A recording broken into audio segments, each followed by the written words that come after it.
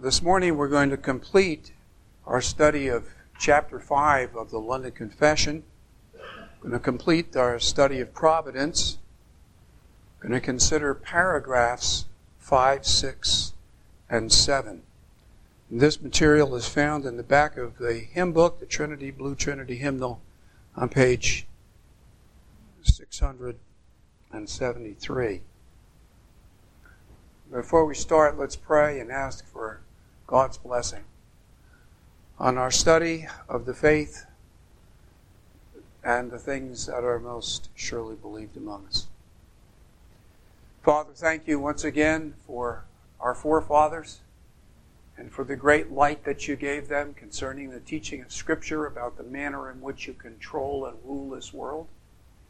We pray as we study this again today that we would follow them only as far as they follow Scripture, and that you would send us the Holy Spirit to give us light, but also write the truth on our hearts. In Jesus' name, amen. As I said, today we're going to complete our study of Providence. We've already considered the general concept of Providence in paragraph 1, the unfathomable mysteries of Providence in paragraphs 2 to 4. Now, this morning, I want to consider the moral discrimination, God's moral discrimination in Providence in paragraphs 5 and 6. And finally, the redemptive focus of Providence, how God takes care of His people in paragraph 7. Now again, this material is found in the Blue Trinity on page 673. First of all, the divine moral discrimination. God does discriminate in Providence, but that discrimination is moral. The Bible says clearly that He distinguishes saints from sinners, the righteous from the wicked. The Bible clearly asserts that He distinguishes the righteous and the wicked. There are many contrasts in Psalms and in Proverbs, and this distinction is clear and repeated and emphatic with many different nuances. And the Confession of Faith features and highlights two aspects of this moral discrimination in divine providence between the righteous and the wicked. First of all, it features and highlights how He chastens His saints. But then it also features and highlights, that's in paragraph 5. In paragraph 6, it also features and highlights how He hardens the wicked. He chastens the saints, but He hardens the wicked. Now, these are not the only ways in which God discriminates between the righteous and the wicked in Providence, but these are the ways that our confession has featured or highlighted. So, first of all, in paragraph 5, God chastens saints. The most wise, righteous, and gracious God does oftentimes leave for a season His own children to manifold temptations and the corruptions of their own hearts, to chastise them for their former sins, or to discover unto them the hidden strength of corruption and deceitfulness of their hearts, that they may be humbled, and to raise them to a more close and constant dependence for their support upon Himself, and to make them more watchful against all future occasions of sin and for other just and holy ends, so that whatsoever befalls any of His elect is by His appointment for His glory and their good. Now, the bulk of this paragraph comes from the Westminster Confession of Faith. But the last phrase, the conclusion, does not come from the Westminster Confession and is not in the Westminster Confession. Once again, that conclusion comes from the First London Baptist Confession of Faith and Article 5. So, in its following of the Westminster Confession, they answer the question how and the question why. How does God chasten his children? And why? How does he do it? Sometimes leaves us to the influence of our own remaining sin. And why does he do it? The Westminster Confession makes clear from the biblical support that they cite that they stress two reasons or two divine motives. That is, to humble the saints and to sanctify the saints. So Westminster opens up the manner and the motivation, the manner and the motive of this divine chastening of his children. And then the London Confession adds the conclusion, which it pastes together from the First London Confession. So we have the manner, the motive, and the conclusion. First of all, the manner. How does God chasten his children? This is how he does it. He does oftentimes leave for a season his own children to manifold temptations and the corruption of their hearts. Sometimes for our own good. God, our loving Father, in his wisdom and grace, leads us to the influence of temptation and the influence of our own remaining corruption. And for us, this is what it means to be afflicted and chastened. Now, what is the motive? Why does God do this? The Westminster Confession divides its support under two headings, indicating that they highlight two reasons or designs or motivations that our Father has in this chastening of his children. He does it to teach us and to train us. He does it to develop in us greater humility and greater holiness. Humility and holiness. Why does he leave us to seasons of temptation and to times when our own remaining corruption seems to flare up? He does it to humble us, and he does it to make us holy. Now, how do they support the idea that he does it to humble us? They say, to discover unto them the hidden strength of corruption and deceitfulness of their hearts. The Westminster Assembly cited two examples of this, from the life of David and from the life of Hezekiah. But the London Confession, in citing its support, only uses the example of Hezekiah that the Westminster Assembly used. First of all, the Westminster Assembly appeals to 2 Samuel 24:1 and 2. And again, we read, the anger of Jehovah was kindled against Israel, and he moved David against them, saying, go number Israel and Judah. And then the primary example, cited both by the Westminster Assembly and by our own London Confession, is from 2 Chronicles chapter 32, verses 25 and 26, and also verse 31, which comes from the example of the life of Hezekiah. And we read there in 2 Chronicles 32, 25 and 26, but Hezekiah rendered not again according to the benefit done to him, for his heart was lifted up.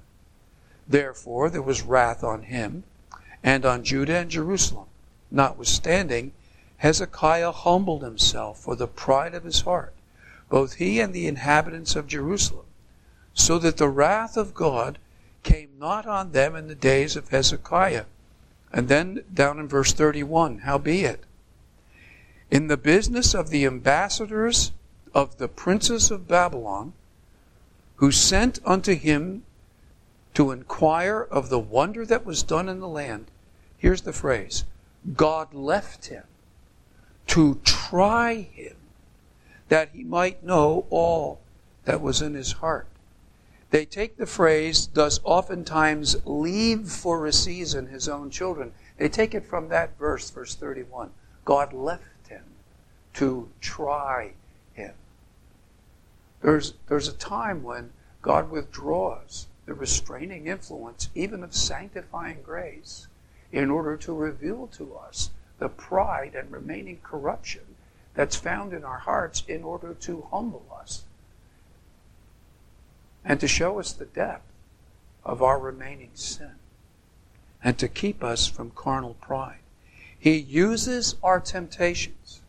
He even uses our sins that remain in us to teach us the depth of our own remaining corruption, to deliver us from self-righteousness and pride that thinks ourselves better than others, that thinks that we are invulnerable to falling into sin. He teaches us this until we learn to say from the heart, there, but for the grace of God, go I. Do you see a Christian overtaken in a fault?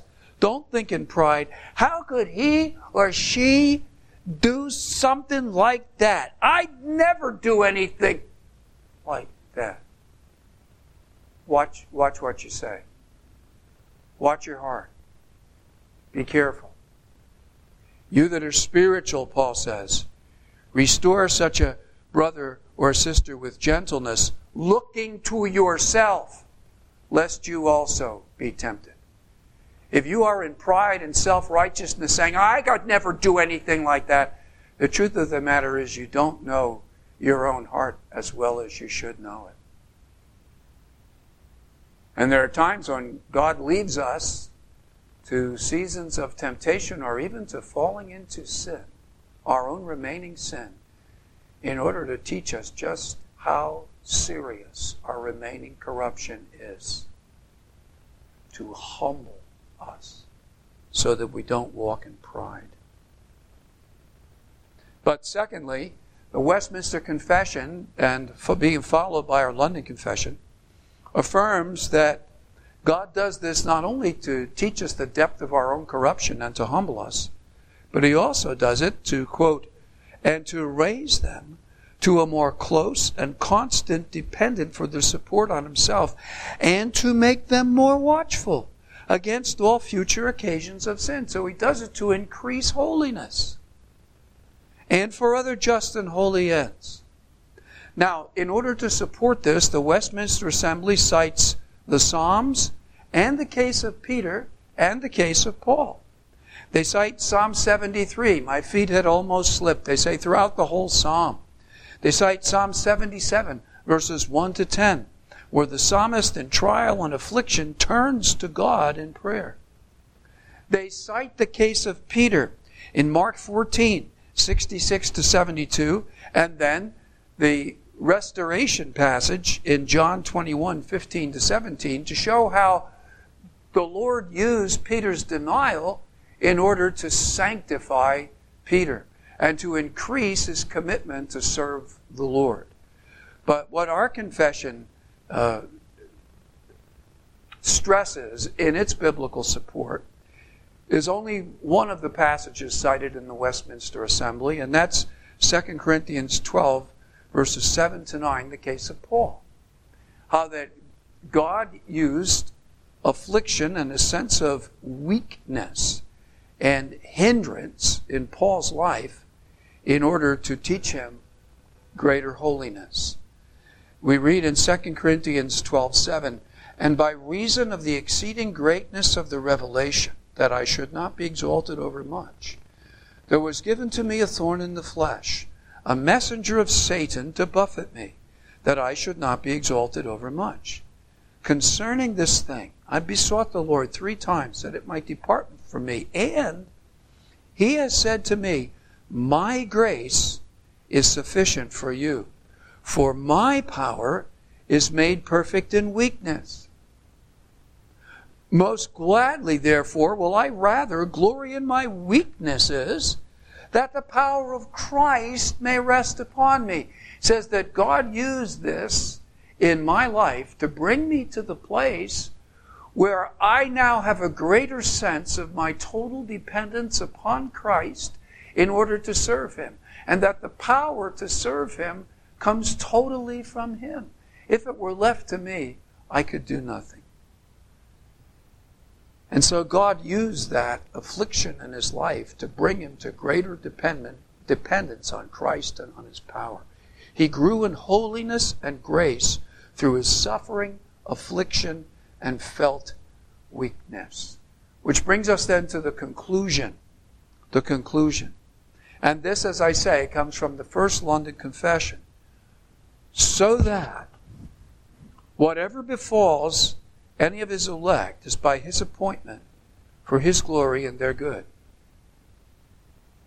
The phrase that they added from the First London was supported by the writers of the First London Confession by appealing to a text that also our own confession cites, and that's Romans chapter 8 and verse 28. And we know that to them that love God, all things work together for good, even to them that are called according to His purpose.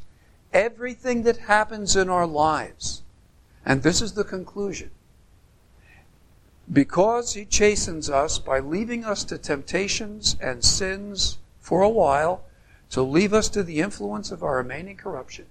He does this to humble us. He does this to make us more holy and more dependent on Him.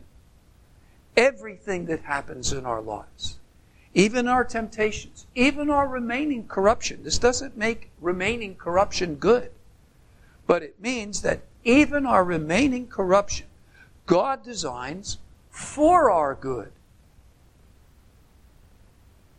To train us in humility and to increase our holiness. And they say, for many other just and holy purposes.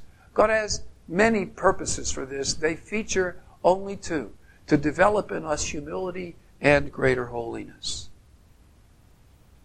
Which means, even though we may never understand why God is bringing this or allowing this or ordaining this in our lives, we must walk by faith and we must trust Him that He knows what He's doing and that He will use it, whatever it is, for His glory and for our benefit. We have to trust Him that He means it for good. So that's paragraph 5, where they feature God chastening the saints by leaving them for a period of time to the influence of temptation and remaining sin, with the motive of humbling and sanctifying. And the conclusion, everything works together for good. All right, second issue that's highlighted here with regard to this divine discrimination, moral discrimination between the righteous and the wicked, is in paragraph 6. They highlight the fact that although He chastens the righteous, His beloved children, He hardens sinners. As for those wicked and ungodly men, whom God, as a righteous judge, for former sin does blind and harden, from them He not only withholds His grace, whereby they might have been enlightened in their understanding and wrought upon their hearts, but sometimes also withdraws the gifts which they had, and exposes them to such objects as their corruption makes occasion of sin, and withal gives them over to their own lusts, the temptations of the world and the power of Satan, whereby it comes to pass that they harden themselves under those means which God uses for the softening of others. What a frightening paragraph that is. How God hardens sinners. Now, in this paragraph, and in the scripture cited by the Baptist Assembly to support it.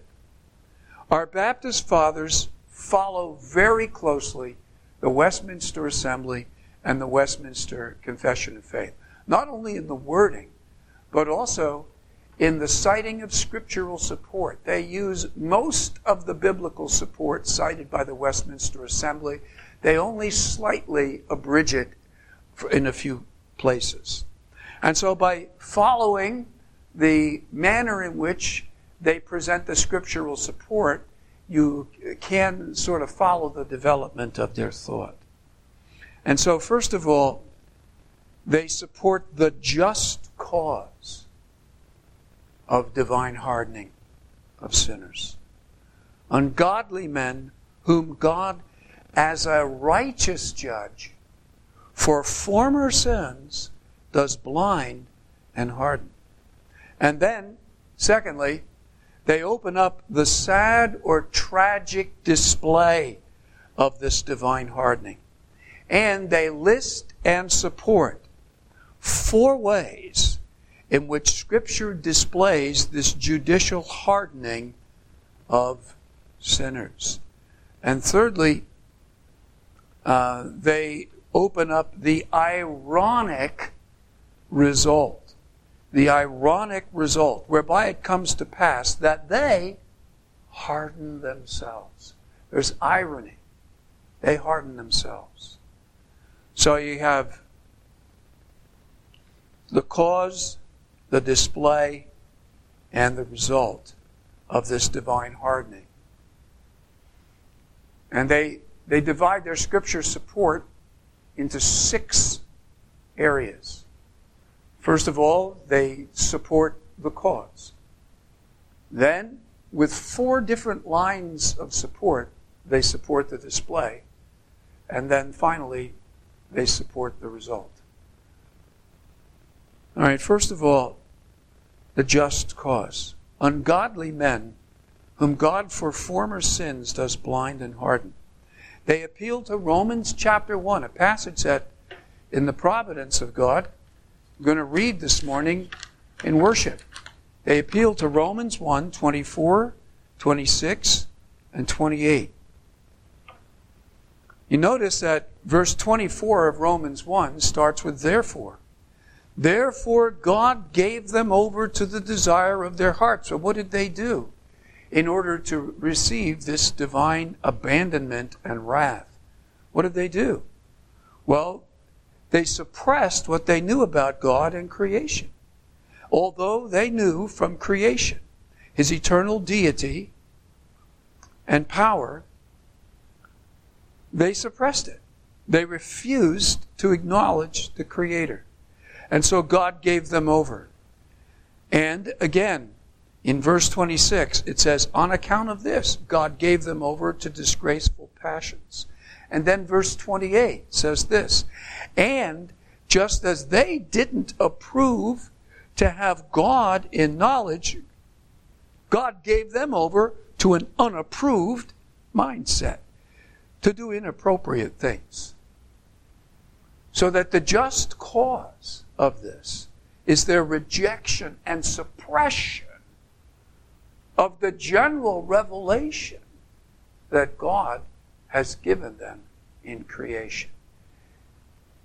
They see God revealed in creation, and they hate what they see, and they refuse to acknowledge it, and they suppress it. And for this reason, God gives them up. This is the just cause. It says, that they may be without excuse. That they may be without excuse. God is a righteous judge. The behavior of the wicked is inexcusable. They suppress what they know to be true about God. And for this reason, He does give them over to hardening and abandons them to their own ways. They also cite Romans 11, 7 and 8. What then? That which Israel seeks for, that he obtained not. But the election obtained it, and the rest were hardened. According as it is written, God gave them a spirit of stupor, eyes that they should not see, and ears that they should not hear, unto this day. They reject the revelation that God gives them. They don't only reject, in Romans 1, general revelation, but they reject special revelation. They rejected the Word of God. They rejected the gospel of Christ. They rejected the preaching of John and Jesus. They rejected the special revelation that came from God. And when people reject God's general revelation and God's special revelation, God is just and they are without excuse when He leaves them to their own ways and their own sins and hardens them for their sins. Which brings then to the sad and tragic display. The sad or tragic display. And the confessions list and support four ways in which Scripture displays this judicial hardening of the wicked. It says withholding, and then withdrawing, and then exposing, and then abandoning. The hardening takes place through withholding, withdrawing, exposing, abandoning. These are the ways in which the Scripture displays this tragic judicial hardening. We read first of all about withholding. From them He not only withholds His grace, whereby they might have been enlightened in their understanding, but then withdrawing, the next phrase, but sometimes also withdraws the gifts which they had, and then exposing. And the next phrase, exposes them to such objects as their corruption makes occasion of sin.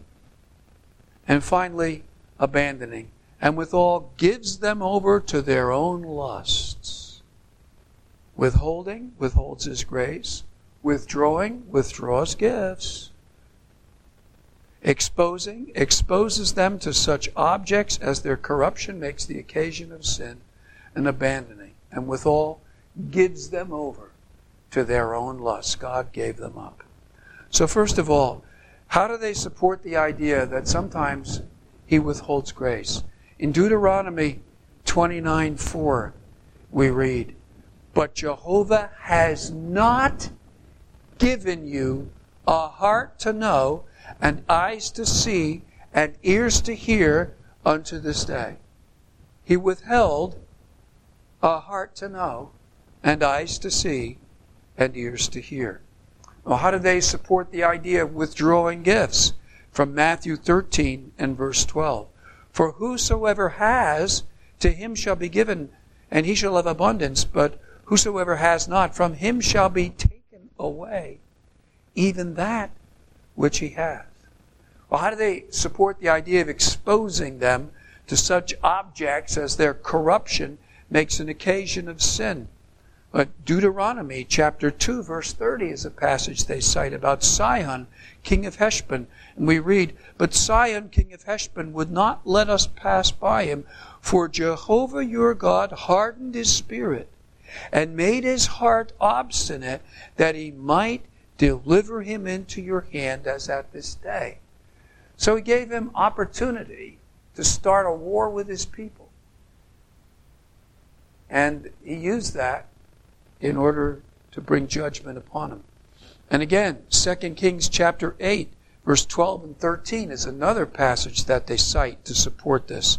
Exposing them to such objects as their corruption makes occasion of sin. And Hazael said, why does my Lord weep? Speaking to the prophet. And he answered, because I know the evil that you will do to the children of Israel. Their strongholds you'll set on fire, and their young men you'll slay with the sword, and you'll dash in pieces their little ones, and rip up the women with child.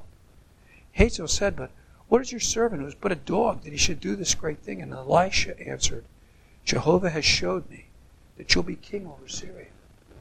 So he opened up an opportunity for this man to be king. It served as the occasion for great evil and sin. his own corruption made that occasion the means of great wickedness and sin. And then abandoning. In Psalm 81, verses 11 and 12, the confession cite this passage that says, "But my people did not hearken to my voice, and Israel would none of me. So I let them go after the stubbornness of their heart." Some translate it lust. "So I let them go after the stubbornness of their heart, and withal gives them over to their own lust." They didn't want to listen to me. They wanted nothing to do with me. And so I let them go after the stubbornness of their heart, that they might walk in their own counsels. And again, 2 Thessalonians chapter 2, verses 10 to 12. "And with all deceitfulness of unrighteousness in them that perish, because they didn't receive the love of the truth that they might be saved. And for this cause, God will send them a strong delusion, that they might believe a lie, that they might all be judged." Why? "Who believed not the truth, but had pleasure in unrighteousness." Because they rejected God's special revelation, they rejected the truth, they loved wickedness, God sends them strong delusion. He gives them over to their own lusts and to the influence of the world and of the devil. And here is finally, the last thing that they support is the ironic result. "And so it comes to pass," we read, "that they harden themselves under those very means of grace that God uses for the softening of others."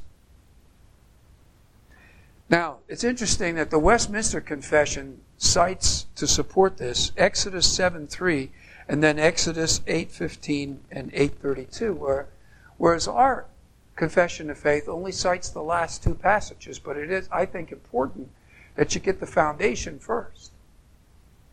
And the Westminster Confession and Assembly, in citing the support, starts with Exodus 7:3, which says, "And I will harden Pharaoh's heart and multiply my signs and my wonders in the land of Egypt." God says, I'm going to harden Pharaoh's heart. So this entire paragraph is about God hardening sinners. And the last point that they make is that, ironically, when God hardens them, they harden themselves. So the Westminster Confession quite rightly starts by quoting Exodus 7:3, that I will harden Pharaoh's heart. And then they also cite this. Here's the ironic result. Chapter 8, verse 15. "But when Pharaoh saw that there was respite, he hardened his heart and didn't hearken to them, as the Lord had said." Ironically, when God hardens people, they harden themselves. Which is the point. And Exodus 8:32. "And Pharaoh hardened his heart at this time also, neither would he let the people go." Ironically, it results that the very things that God uses to soften others are the things that sinners use to harden themselves when God hardens them. So what does God have to do to harden somebody? And the answer is absolutely nothing. Just has to leave them to themselves and let them do what they want and withdraw the restraining influences of His common grace. And when He does, they harden themselves. What does God have to do to people to make them hard? Absolutely nothing. Just let them be. And they harden themselves. And the irony of it is that they harden themselves under the very means of grace that God uses to soften other people.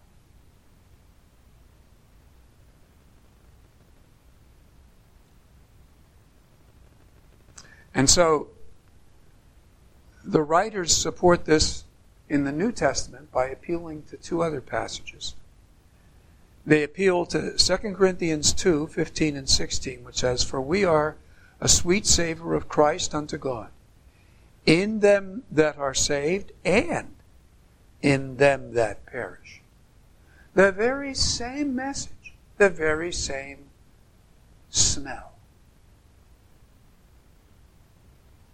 that God uses to save some is the instrument by which others harden themselves. We are a sweet savor of Christ to God, in them that are saved and in them that perish. To the one, them that are saved, them that perish, a savor of death to death. To the other, those that are saved, a savor of life to life. Who's sufficient for these things? And finally, 1 Peter 2, verse 7 and 8. "For you therefore that believe is the preciousness, but for such as disbelieve," the message of Christ, the story of Christ, for you, it's precious. But for unbelievers, the stone which the builders rejected, the same is made the head of the corner, and a stone of stumbling and a rock of offense, for they stumble at the word. The very word that God used to save us and soften us, they trip over it and harden themselves. They stumble at the word, being disobedient, whereunto they were also appointed. Because God ordained before the foundation of the world that they would harden themselves. So this is the moral discrimination featured in the confession. The moral discrimination in God's providence toward the righteous and God's providence toward the wicked. He chastens his children by sometimes leaving us to our own remaining corruptions for a season, with the motivation to humble us and sanctify us. And everything in our lives, therefore, works together for our good. But the wicked, because they suppress the truth that they see and have revealed to them in general and special revelation, and they suppress it and they reject it, justly, God leaves them to their own ways. He withholds saving grace. He withdraws sometimes gifts that they had. He gives them occasions, wide open doors, to use their position or opportunity for gross sin. And ironically, the very means of grace that he uses to save others, they use to harden themselves. Sad, is it not sad?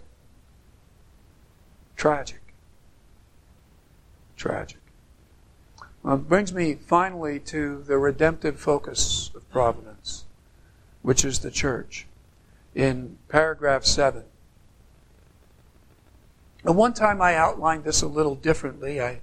This is in the back of the book on page 673.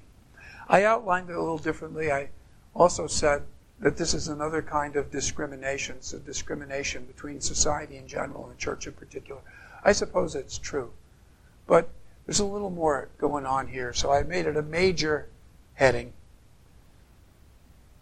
And I call it now the redemptive focus of providence. And in paragraph 7, which also comes from the Westminster Confession, both in what it says and how they support it. As the providence of God does in general reach to all creatures, so, after a more special manner, it takes care of his church and disposes all things to the good thereof. Providence has a redemptive focus. God always has his eye on the church. In order to support this, they refer to two passages in the Old Testament and one in the New. First of all, Isaiah 43, verses 3 to 5. For I am Jehovah your God, the Holy One of Israel your Savior. I have given Egypt as your ransom, Ethiopia and Seba in your stead.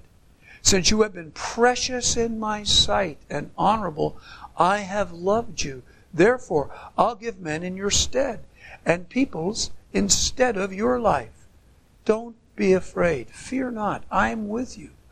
I will bring your seed from the east and gather you from the west. So it's talking about God's purpose in history with regard to his people, and how his people are with whom he is in covenant, his people are the special focus of his care in Providence. And then they also appeal to Amos chapter 9, verses 8 and 9. Behold, the eyes of the Lord Jehovah are upon the sinful kingdom, and I'll destroy it from off the face of the earth, except that I will not utterly destroy the house of Jacob, says Jehovah. For behold, I'll command, and I'll sift the house of Israel among all the nations, like as grain is sifted in a sieve. Yet shall not the least kernel fall upon the earth. In other words, it's an illustration of the special care that God has. Even when he judges the nations for sin, he takes special care for the preservation of the godly in the earth. And then they cite one passage in the New Testament, which is 1 Timothy 4 and verse 10.